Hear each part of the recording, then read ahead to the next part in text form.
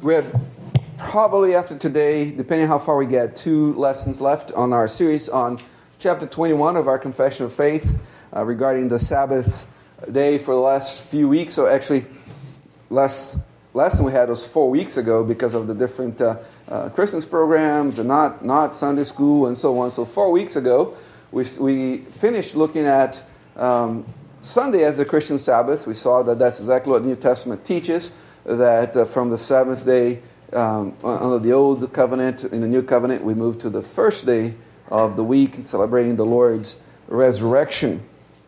And so that's where we are. And we come back to the confession, paragraph 8 today, that talks about what to do on the Sabbath day. Now, let me start by saying this. You know, people look at this idea of a Sabbath and they immediately get upset. It seems to be the most common reaction. Here he goes again, tells me what I can't do and can do and cannot do with my day off and so on. If that's the first thought that comes to your mind, let's start by repenting of selfishness that somehow any day is ours. All is the Lord's, and that's how we have to view every single day, including the Sabbath day. Second thing, let's remember that God gave us 10 words. He could have said all kinds of things, but he listed 10 things, the top 10 things that He wants us to pay attention to, and this is one of them. And we tend to disregard it. For some reason, we look at the first commandment and don't have any other gods before the God of the Bible, and we go, okay, yes, that's important. We say don't have any images. When we think about it, we think it's important. A lot of times we don't even think about that. The worship of God. The third commandment, sure, don't take the Lord's name in vain. We think that if you're going to use the word God or Jesus, then we're doing that. And then the fourth commandment, we just don't care for it. Seems like naturally. But we're really big into the next 6. Right? We don't want our children to disobey us. We don't want our spouses cheating on us. We don't want to get killed. We don't want to get lied to. We don't want our stuff stolen. And we're really big on those 6 that regulate things in the temporal, horizontal, physical world, whereas the first 4 regulate things for eternity. There's not going to be marriage in eternity. There's not going to be parenting in eternity. There's not going to be possessions in eternity. All those things on the last 6 are gone. But the first 4 remain for all eternity, and we tend to disregard them. And why is that? Why do you think that naturally we tend to disregard the first 4 and emphasize the last 6? Any ideas? There he is. We care more about what people think than what God thinks. Maybe that's a component there, but I don't think we even go that far. That's giving too much credit to us. When any other, Isaiah? You've talked a lot about pride. Okay. Pride in ourselves. And at the end of the day, we're selfish creatures. It's me, me, me. And the last 6 commandments about me, at least that's how we see them, is forbidding my kids from disobeying me. It's forbidding my wife to cheat on me. It's forbidding my things from being stolen. It's forbidding my life from being taken. And so it's me, me, me. And often we take that approach to the 4th commandment, where we look at it and say, oh, there we go. He's going to take things from me. Because somehow it's this great burden to have a day in which we reserve specially for the Lord. And yet, John tells us in 1 Corinthians, and nobody even better than I, in 1 John, that for those that truly believe in Jesus, the commandments of God are not a burden. So that's really a basic matter of faith in Christ when we talk about the 4th commandment. Any questions on that or thoughts? All right, so yes, Scott. I was just reflecting on the significance of the Sabbath. It's for the one that we dislike the most. People were put to death for disobeying it. It was part of what led to Israelites' captivity. And it's pretty significant throughout the Old Testament. And as you were saying, it's one of the ones that we want to throw away first. And it's not consistent with Scripture, with how important it is. Not only the Old Testament, New Testament, that's the... Jesus went out of his way to confront people on the Sabbath about their notions of the Sabbath, and not to do away with, but to recalibrate how people thought of the Sabbath. And to hide behind, oh, I'm a New Testament Christian, this is not for me, is a really lazy, unthinking way of deal with the Sabbath, okay? Because the Sabbath is all over the New Testament. So if you're a New Testament Christian, great, you want to... If you don't want to throw the Bible, that's your loss. But it's all over the New Testament as well. So let's not hide behind that lazy, unthinking way of dealing with the Sabbath. So paragraph 8 is, and if you can't see the letters here, it's page 861 of the hymnal. Paragraph 8 of chapter 21, which talks about the Sabbath commandment.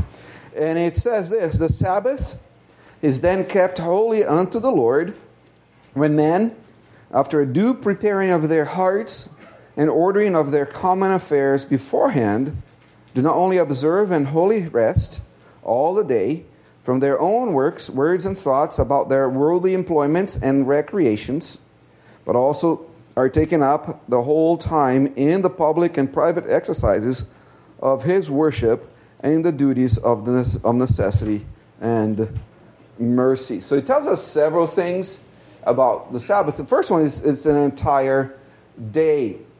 The very wording of the commandment requires an entire day, where in Exodus 20, God speaking through Moses says, remember the Sabbath day to keep it holy. 6 days you shall labor and do all your work, but the seventh day is the Sabbath of the Lord your God. The seventh day is contrasted with the other 6 days. You see that there in the command? The other 6 days were whole days. So there is no way that the word day means an hour from 11 to noon. That exegetically kind of doesn't work that way. So you can see the command itself talks about the whole day. Now, it does not require that the Sabbath start on the evening of the previous day, because the Scriptures don't prescribe that. As a matter of fact, the Gospel of John uses the Roman reckoning of time, which is the Julian reckoning of time, which is similar to what we use today. So about 24 hours, the sun being what guides the length of the day there. But the important thing is the whole day. It's not the day that we pick either. Now, there's you go to the Gospel Coalition, there's articles about Sabbathing, which that shouldn't be a verb, but I guess it could be a verb. To Sabbath on whenever you want. No. The Scriptures clearly tell us this first day of the week that is the Sabbath of the Lord, not Tuesday, not Wednesday, not every other Monday, but Sunday, the Lord's day. And the confession tells us that the entire day is to be kept holy. And you know what to be kept holy means, right? To be kept aside, set apart. To be kept holy is to be separated from the rest, is to be different from the rest. So the command gives us a whole day. Any questions on that? All right. Yes, Darius. What would be the length of a day? 24 hours. 24 hours is a day, yeah. So, yeah. And it involves preparation. The confession says, after due preparing of their hearts and ordering of their common affairs beforehand. So there involves preparation. Now, with anything else in life, we need to be prepared to keep the Sabbath. We prepare ourselves to go on vacation. We prepare ourselves when we're going to buy a car or buy a house. We prepare ourselves to start our work week. Well, we also need to prepare ourselves for the Lord's day. And preparation or planning ahead is both spiritual, the preparing our hearts, and physical, ordering the common affairs beforehand. If you say, you know what, I have too many things, there's no time I can do in 6 days in my life, it means that you're doing more than what the Lord is calling you to do. If that's truly the case, if you cannot do what you need to do in the hours that are allotted to you in the 6 days of the week means that you're trying to do more than what God calls you to do. And so you need to figure out how to divest yourself of some of those things so that you can do what God calls you in those days. R.L. Jabney, it was a Southern Presbyterian minister, and he says this concerning his experience of preparation for the Sabbath. It says, "How sacredly was the Sabbath improved. My father went about making the best of the sacred day just as seriously and systematically as any wise businessman planning to put in the best work possible on some favorable day in the middle of harvest. He evidently acted on this clear, rational, and conscientious conviction. I have a great and urgent work to do for my own soul and others. The one day in 7 which a kind Heavenly Father has endeavored to secure for me, for this task is none too much if improved the best. So I must make the most of it." So that's the idea to the Dabney's father in preparing the family and for the day. So there's a spiritual preparation for Sunday, for the Sabbath day, for the day of worship. Can be done Saturday night, can be done Sunday morning. And it should really begin with thankfulness for the Lord's day.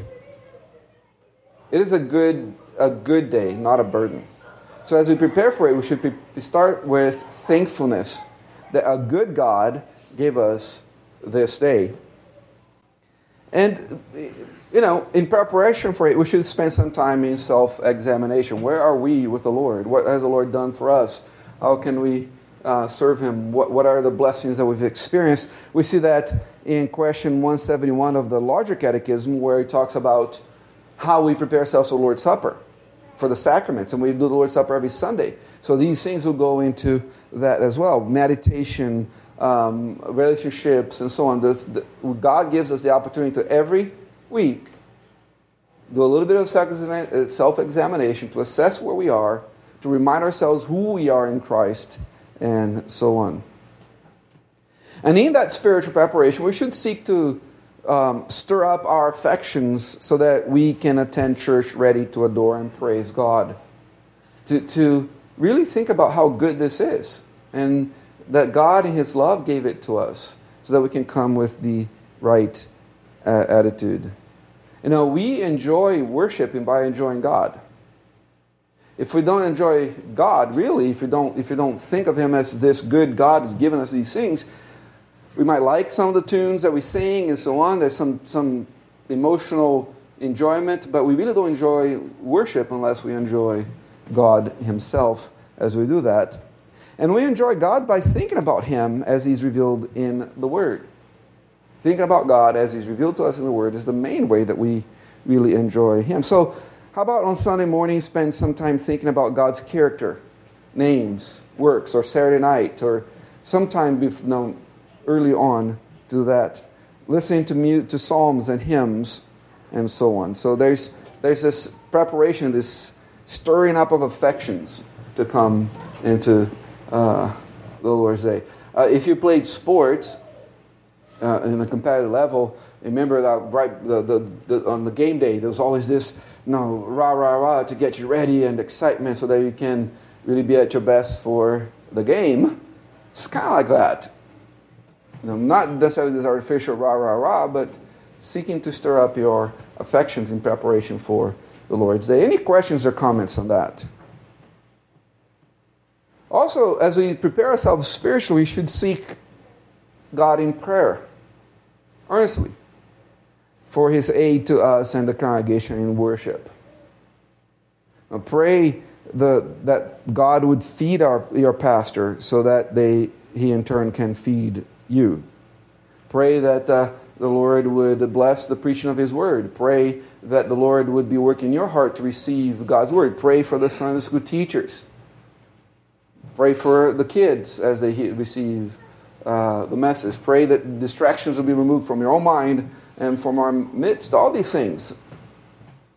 But we humans, I don't necessarily talking to individual ones of you, but we humans have a tendency to show up at church, plop on the pew, without any preparation, without actually having added a bunch of noise to our lives, and then we expect to have this, whatever supreme concert that you've ever been to somehow be brought into the doors of heaven by somebody else's effort, and then we leave upset when that doesn't happen. And we always blame somebody else for that. So we need to prepare ourselves spiritually in order to enjoy the Lord's Day and to enjoy the worship of the Lord. And one of those things that we do is to pray for each other. Joseph Pipa says this: we ought to be in prayer during the week for the proclamation of the word and the pastor, and that the pastor will preach in the power of the Holy Spirit. In our more immediate preparation for the Lord's Day, we should pray that the word of God will be preached with great power, that God himself will speak to us and to each other, to each person in the congregation through the act of preaching. The best way to make the sermon better for you is to pray for those that are going to be teaching Sunday school, morning service, afternoon service.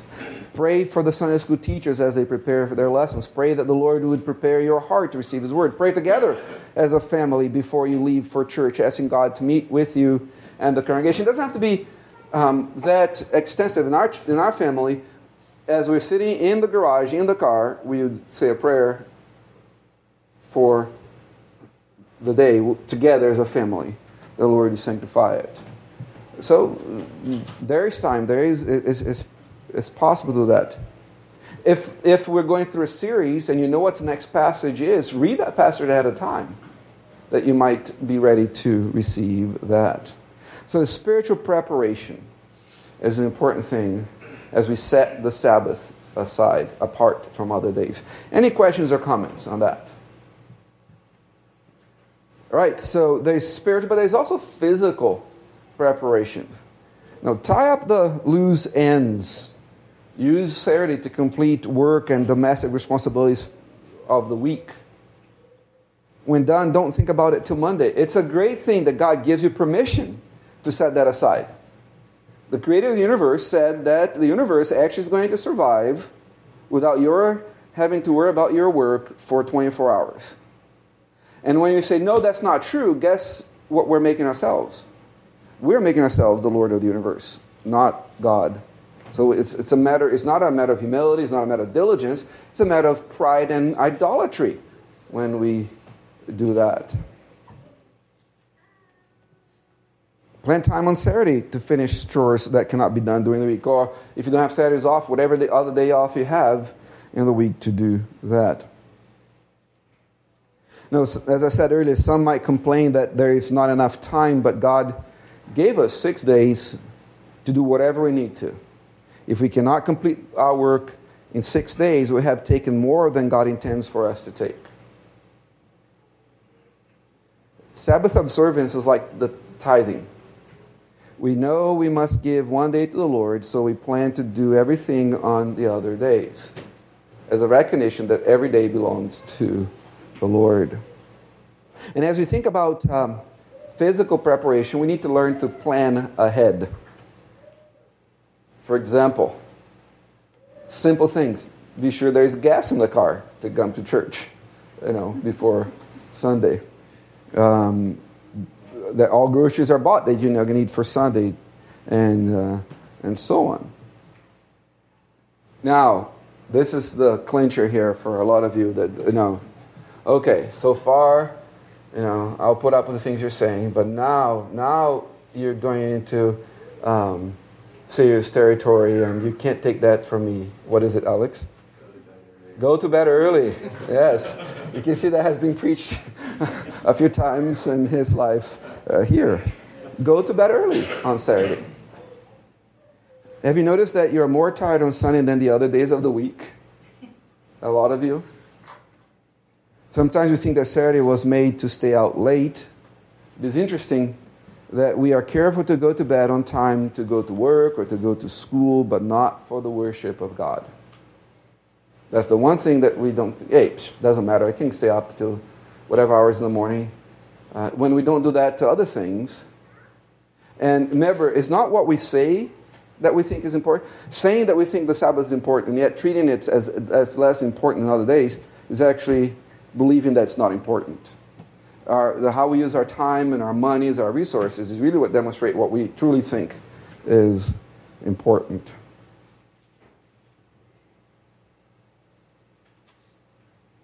Plan your Saturday evening so that you can be in bed in order to get the amount of sleep that you require.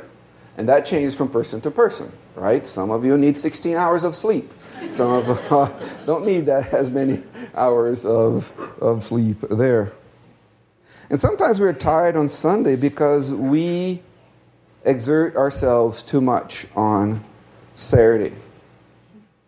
Do you understand what I'm saying? Okay, I never work out, but on Saturday I'm going to run 3 marathons. Still going to go to bed at 7 in the evening, but I will have run 3 marathons.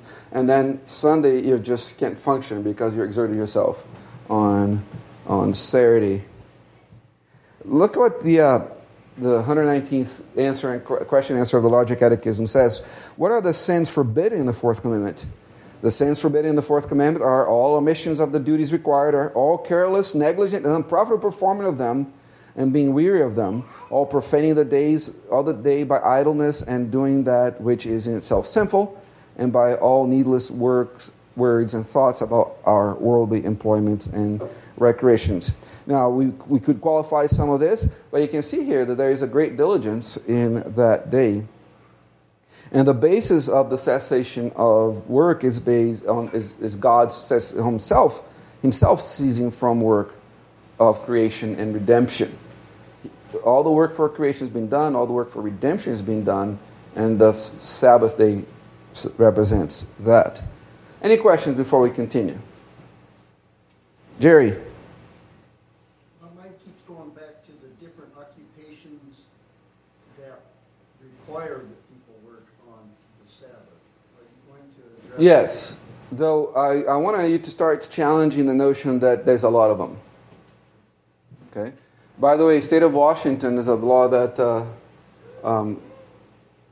people don't know either by not looking for it or just by, say, hidden, cannot require you to work on Sunday if you have religious opposition to that. Okay. So, Be specific? no, not yet. But I'm just saying that no, that doesn't apply to military, to first responders, but that's a very small minority of the population. So I'm going to keep on talking so we don't get to that answer, Jerry. No, it's towards the end of the lesson, okay? All right. But as we think of a day of rest, I don't think we can think of it as a day of inactivity. The Lord's Day is a cessation of daily work, but it's not inactivity. Okay, I already saw that. It's not inactivity. We're doing all these things: public worship, private worship, rest, entertainment, ministry. All these things are involved on the Lord's Day. The confession says that the Sabbath is to also be taken up the whole the time in public and private exercise of His worship, in the duties of necessity and mercy. So we're called to worship the Lord on the Lord's Day. We can see that in Psalm 92. Psalm 92 looks at corporate worship in its relationship to the Sabbath. We see that. And Psalm 92 talks about several public meetings in a day in worshiping the Lord. Talk about morning and evening there. So it teaches that God appointed the Sabbath day as a day of corporate work, celebration, anticipation, and recreation. And so that's why we gather to worship the Lord on the first day of the week, on the Sabbath day, but it also was the practice of the Apostolic Church, as we've seen that as well. It's a day of private worship as well, not just here, but at home as well. If you stay in church here for all the services on Sunday, you have stayed here for about 5 to 6 hours. That's Sunday school, morning service, lunch, and then the afternoon service. 5 to 6 hours, and that's it. What about the rest of the day? Well, some time of it should be dedicated to your private worship. Families, individuals worshiping the Lord there. Now, what are things that we can do to worship God privately? Now, these are suggestions. Okay, you can use your imagination, but these are suggestions that I've seen practiced, my family practiced, some of them through the years and so on. But the first thing is use the time meaningfully. Do things that are truly beneficial and worshipful. For example, take time to review the sermon. The sermon can be a time release capsule where you keep on benefit from it as you review it. Pretty much all our Sunday lessons are posted by 2:15, depending on how late the afternoon service goes, by 2:15 through 30. All three lessons, the adult Sunday school class, the morning lesson, the morning sermon, the afternoon sermon, are posted most Sundays. So you have time to review the sermons.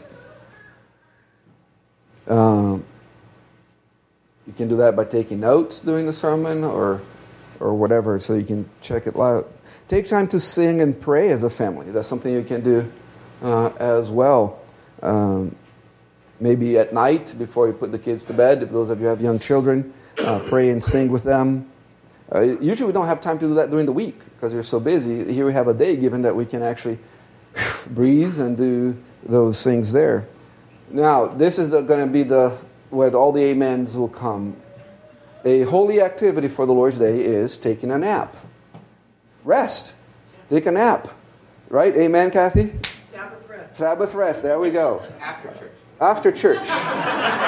But some of you are so efficient that you take care of it at church, so you get free to do more worship afterwards, right? So time to double up there as well. The confession actually does not list resting as a Sabbath activity, which seems to be contradictory to the actual notion of Sabbath, that there is a notion of rest as well. So resting is part of what you should do on the Lord's Day.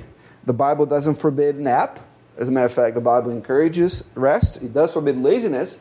So, I'm going to go home and sleep for 6 hours on the Sabbath day. Maybe that's not in the spirit of the Sabbath there, but rest is good.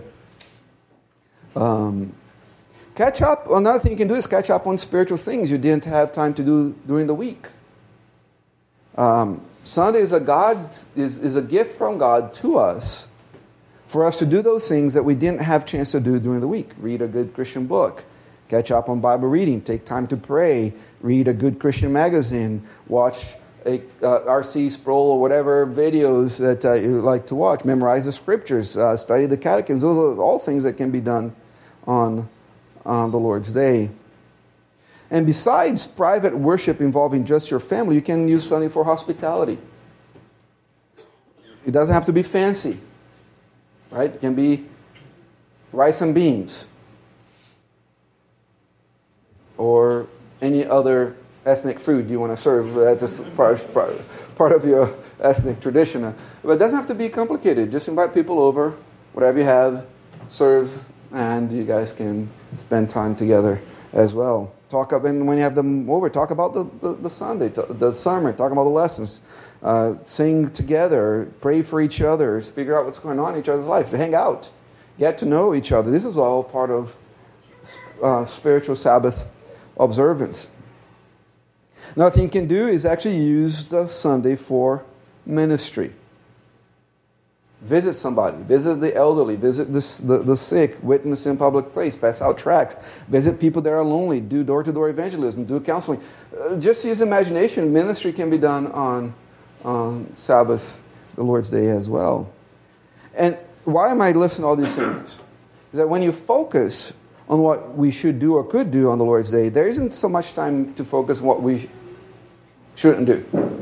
Instead of thinking, these are all the things I can't do today. Wow, look, and God in His goodness gave me a day where I can put everything else aside and focus on all these other things that I don't have time, opportunity to focus on the other days of the week. In my mind, a lot of the opposition to this doctrine of the Sabbath comes from unwillingness, recognized or not, to give up the day. Yet God promised that this day would be a delight for us. In Isaiah 58, He says, "If you turn away your foot from the Sabbath from doing your pleasure on my holy day, and call the Sabbath a delight, the holy day of the Lord honorable, and shall honor him, not doing your own ways, nor finding your own pleasures, nor speaking your own words, then you shall delight yourself in the Lord, and I will cause you to ride on the high hills of the earth, and feed you with the heritage of Jacob, your father. And then says, the mouth of the Lord has spoken. If you call the Sabbath a delight, it will be a delight to you. And you might say, oh, but that's talking about Israel. Well, if that's the case, then, if talking about just Old Testament, if you're going to use that argument for this passage, Isaiah 58, then you have to discard Jesus being your Messiah. You know why? Because this is just a continuation of Isaiah 53, where it talks about the ministry of Jesus as the substitute for your sins. So if you like Isaiah 53 and it's for you, then Isaiah 58 has to be for you as well, because it's the same context, the same narrative, the same lesson that God is teaching through the prophet there. Any questions or comments before we continue? All right, so a word for families with little children. It's way easier to keep the Sabbath in this way when you don't have little children. Right? So send all your children to hang out with Heather on Sundays. No, that's not how you do it. That's not how you do it. What I want to say is this. We have to be careful, and that was a struggle for us, Emily and I, raising our own kids. We have to be careful that we don't alienate our children in observing the Sabbath. To making it like the worst day of the week for them, the most boring day, and at times to being inconsistent as well. Those two things can alienate our children on the Sabbath. If you do what we are not, if we do that, if we alienate our children by the way that we're keeping the Sabbath, we are not keeping the Sabbath. We're doing something else. Does that make sense to you? If we end up alienating our children by what we're doing on the Lord's Day, then what we're doing is not keeping the Sabbath, is some other activity. And, the thing is, we need to teach them regularly about the Sabbath. The same way that we need to be prepared as adults, they need to be prepared as children as well. And if we have a poor attitude about Sunday, guess who's going to have a poor attitude about it as well? If they can't understand the blessing that the Sabbath is, they will have no trouble keeping it, generally speaking. So, as you come to the public worship with your children, and we're going to spend some more time in a future lesson on that, have you ever taken the time to explain to your children how to worship? Like, have you taken a bulletin home and saying, this is why we're doing this is how we're doing this, and so on, to your children? As they don't have to be teenagers for you to do that. We need to teach them about public worship. It is very important that the children participate in the public worship. And to do that, you need to prepare them ahead of time. This is why we don't have junior church. For the 11 o'clock service, we have junior church because we want our children to be part of our service. Again, Joey Piper says, if we believe that in corporate worship we come into God's presence in a unique way, and that preaching is the primary means of grace because in it we hear the living voice of charts. Let's put God in there, the living voice of God. We will resist depriving our children of this privilege. Oh, Christ. That's Christ. That's a good word. If Christ were in the earth, and you had a choice of letting your children hear him teach or go off to children's church, what would you choose? And that's when we hear the voice of Christ, is when the gospel, the word of God, is being proclaimed. So that's one of the reasons that we really encourage families to worship together on the Lord's Day. I think it's generally a good thing for families to sit together during the worship service to worship the Lord. And then that's why we have an age limit of 3 in our nursery. We don't want the kids to stay there for too long. Any questions on this? As we're talking about, little kids in the family and the Sabbath day. Another thing is teach your children to behave in church. Now, a lot of people in the middle school and teenage year, in high school years, they say, "Man, your kids sit up front," and so on and so.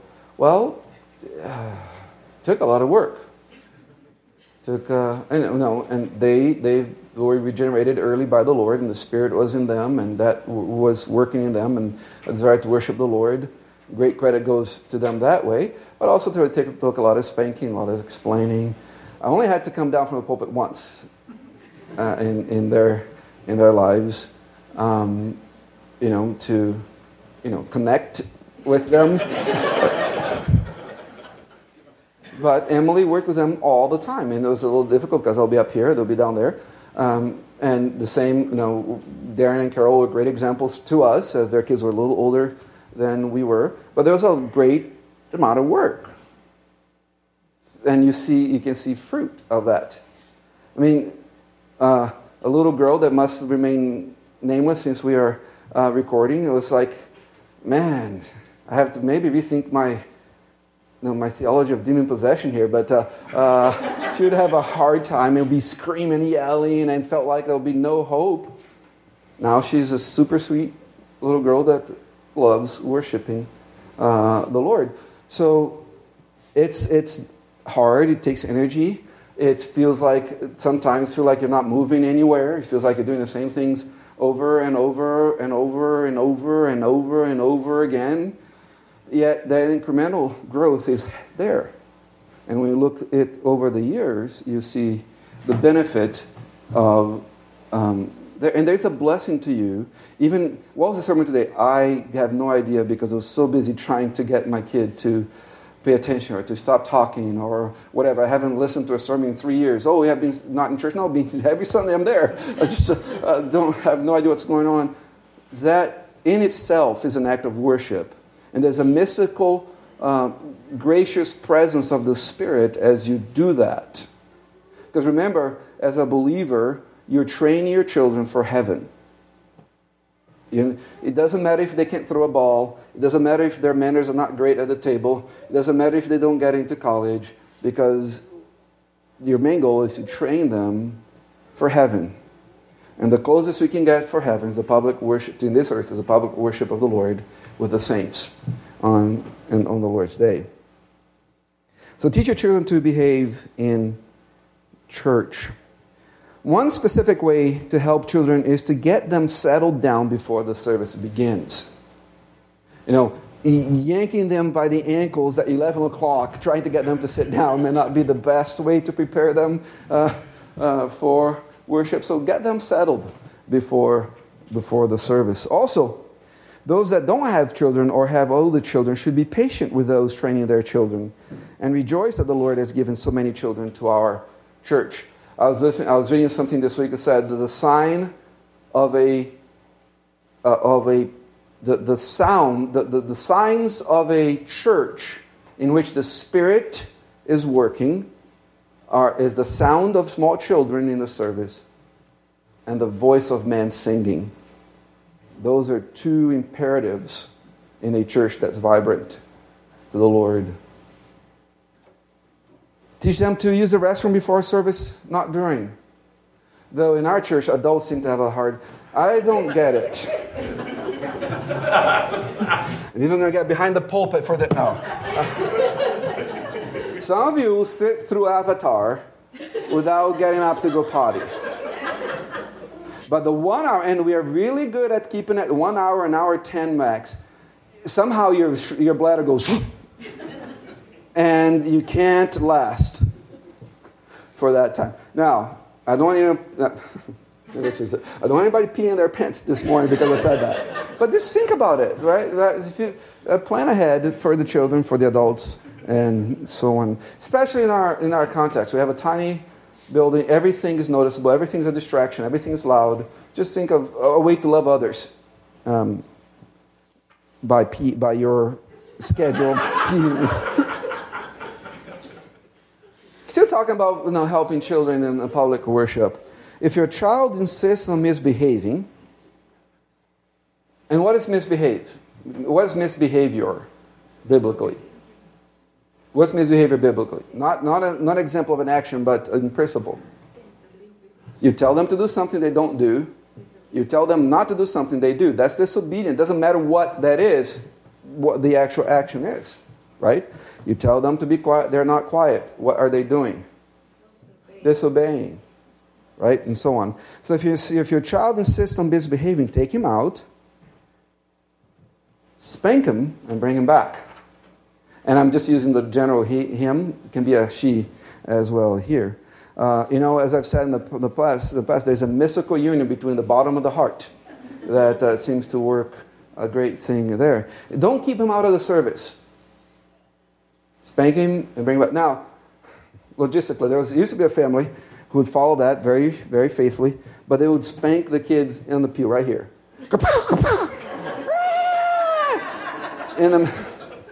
Not the best way to do it. Take them out, take care of it. Then when they've settled down, and you can bring them back there as well. So just little tips there.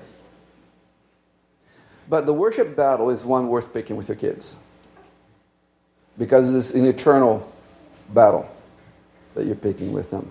Any questions on that or comments? All right. About the rest of the Sabbath at home. Still talking about two families with younger kids. As parents, we need to help our children in making their Sabbath a delight in the Lord. There's a few things that we can do to make their Sabbath a delight, and as they grow in this culture of making the Sabbath a delight, they will in turn be able to delight on their own without necessarily having your direct help with them. Talk about the sermon with them. It is amazing how much they listen. I know we would get in the car heading home and we ask, "What did you learn in Sunday school?" What would be the answer? I guess, "I don't know." But as you went back and you start kind of listening to them, they actually learned a lot during Sunday school as well. So discuss the things that were done and said in church today. Read the Bible to them and let them read to you. Sunday gives you a good opportunity to teach them how to pray. Let them pray with you. Again, these are suggestions. Throwing a bunch of out there for you. Sing their favorite Bible songs and hymns. Help them learn the catechism. Start with their children and move on. Take them for a walk and talk about God's creation. Play games that would be profitable for them. Show them a video that would be good for them. Now, not as a babysitter. Okay, kids, go watch a video. Though there's some time for that as well. But something that could be constructive, could even be a Sunday tradition there. Read a good book to them and with them. Discuss with them what God is doing in your own life. Let them learn from your experiences. The whole book of Ecclesiastes and Proverbs is exactly that. Is a father and a preacher talking to the congregation. Say, "Hey, these are the mistakes I did. Don't commit them. These are the good things I did. Learn from them." So share your own experiences with them. Let them know how God saved you. Have you ever shared the work of how Christ worked in your life with your children? Involve them in Christian ministry. People talk about family time, right? Oh, this is going to get in my way of family time. And usually when people say family time, they talk about watching a movie together, and that's it. Seems to be the family time. But family time can be doing anything together as a family. Ministry together can be family time as well. There are so many things we can do with our children to help them grow up and loving the Sabbath. So there's really no valid reason why they should grow up resenting the Sabbath day. Any suggestions? Any practices that you guys have on the Lord's Day with young children that either you've done with when your children are younger, or you're doing with your children right now? Anyone? Katie? I really have a suggestion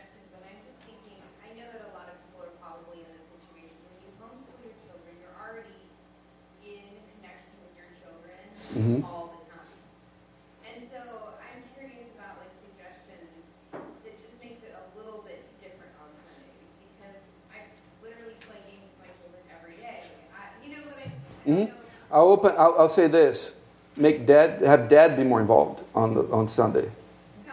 Yeah, no, but I'm serious, and I'm not saying anything about Grant because I don't know how much Grant's involved in the homeschooling. But in that, just using that scenario in general, Dad needs to take the lead on the Sabbath day. He's the one planning these things. He's the one talking to kids. He's the one leading the family. Because remember, the Sabbath day is just a representation of every other day. So that's one way to do that. All right, we succumb once again to the tyranny of the clock, Jerry. I'm sorry, I'm not going to be able to answer your question today. Next week-ish, we might get to it. But again, brothers and sisters, let's look at this as a blessing from the Lord, as a good thing, an opportunity to do all kinds of things that we may not have the opportunity to do other days of the week for the glory of God and our own good, our own blessing. Let us pray together. Father in heaven, thank you for being good to us. We thank you that you've given us this day. As we move now from Sunday school to the worship service, we pray that you'd help us to look to you and to Christ as we come before you for asking in his name. Amen.